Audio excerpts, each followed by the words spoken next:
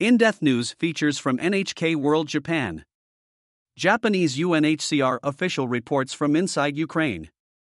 A Japanese humanitarian worker in Ukraine has offered an insight into the dire situation facing millions of people displaced by the Russian invasion and the work the United Nations Refugee Agency is doing to help. Aoyama Megumi moved to Ukraine in April last year as part of the UNHCR emergency support team and is now based in Kyiv. Stepping back emotionally. Aoyama is a reporting officer. She compiles a weekly summary about the changing situation and what is needed on the ground. She says that right after arriving in Ukraine, she felt the need to detach from her emotions in order to do the work. You just constantly see and hear and learn about all these dire needs and situations, so sometimes that's very tough, she says. She found it tough at first to visualize the people behind the numbers. But as time passed, she realized the importance of telling the world what kind of situations these people were in, what they had lost, and what kind of support they needed. I also get to report on how we are supporting this situation.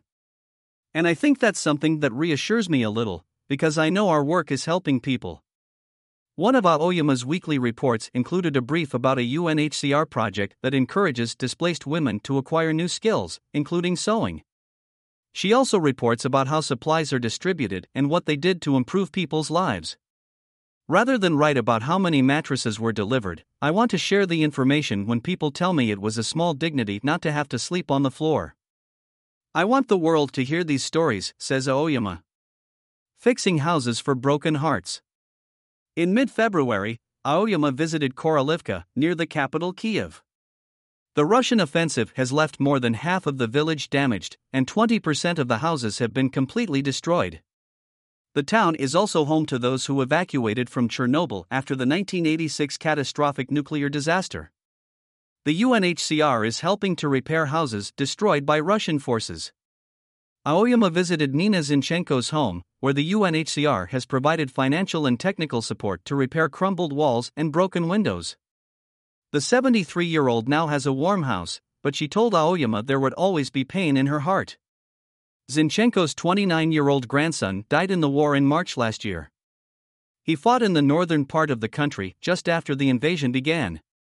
His widow is also a soldier and is still fighting on the front line.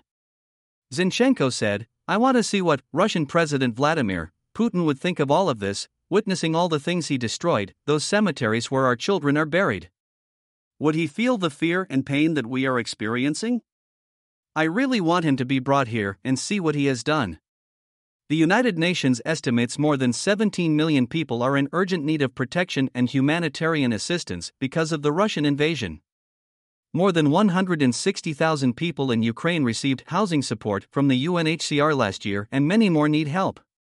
Carolina Lindholm-Billing, the UNHCR's representative in Ukraine, says one of the main difficulties is that the people in most need of humanitarian assistance are in difficult-to-reach areas.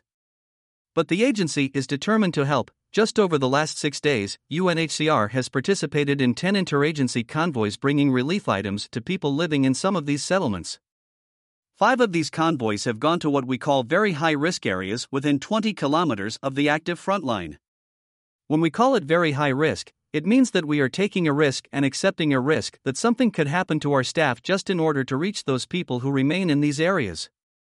Continuing support and care. With no end in sight for the protracted war, there is concern that global support and interest will taper off. Aoyama urges people to stay informed of what is happening in Ukraine.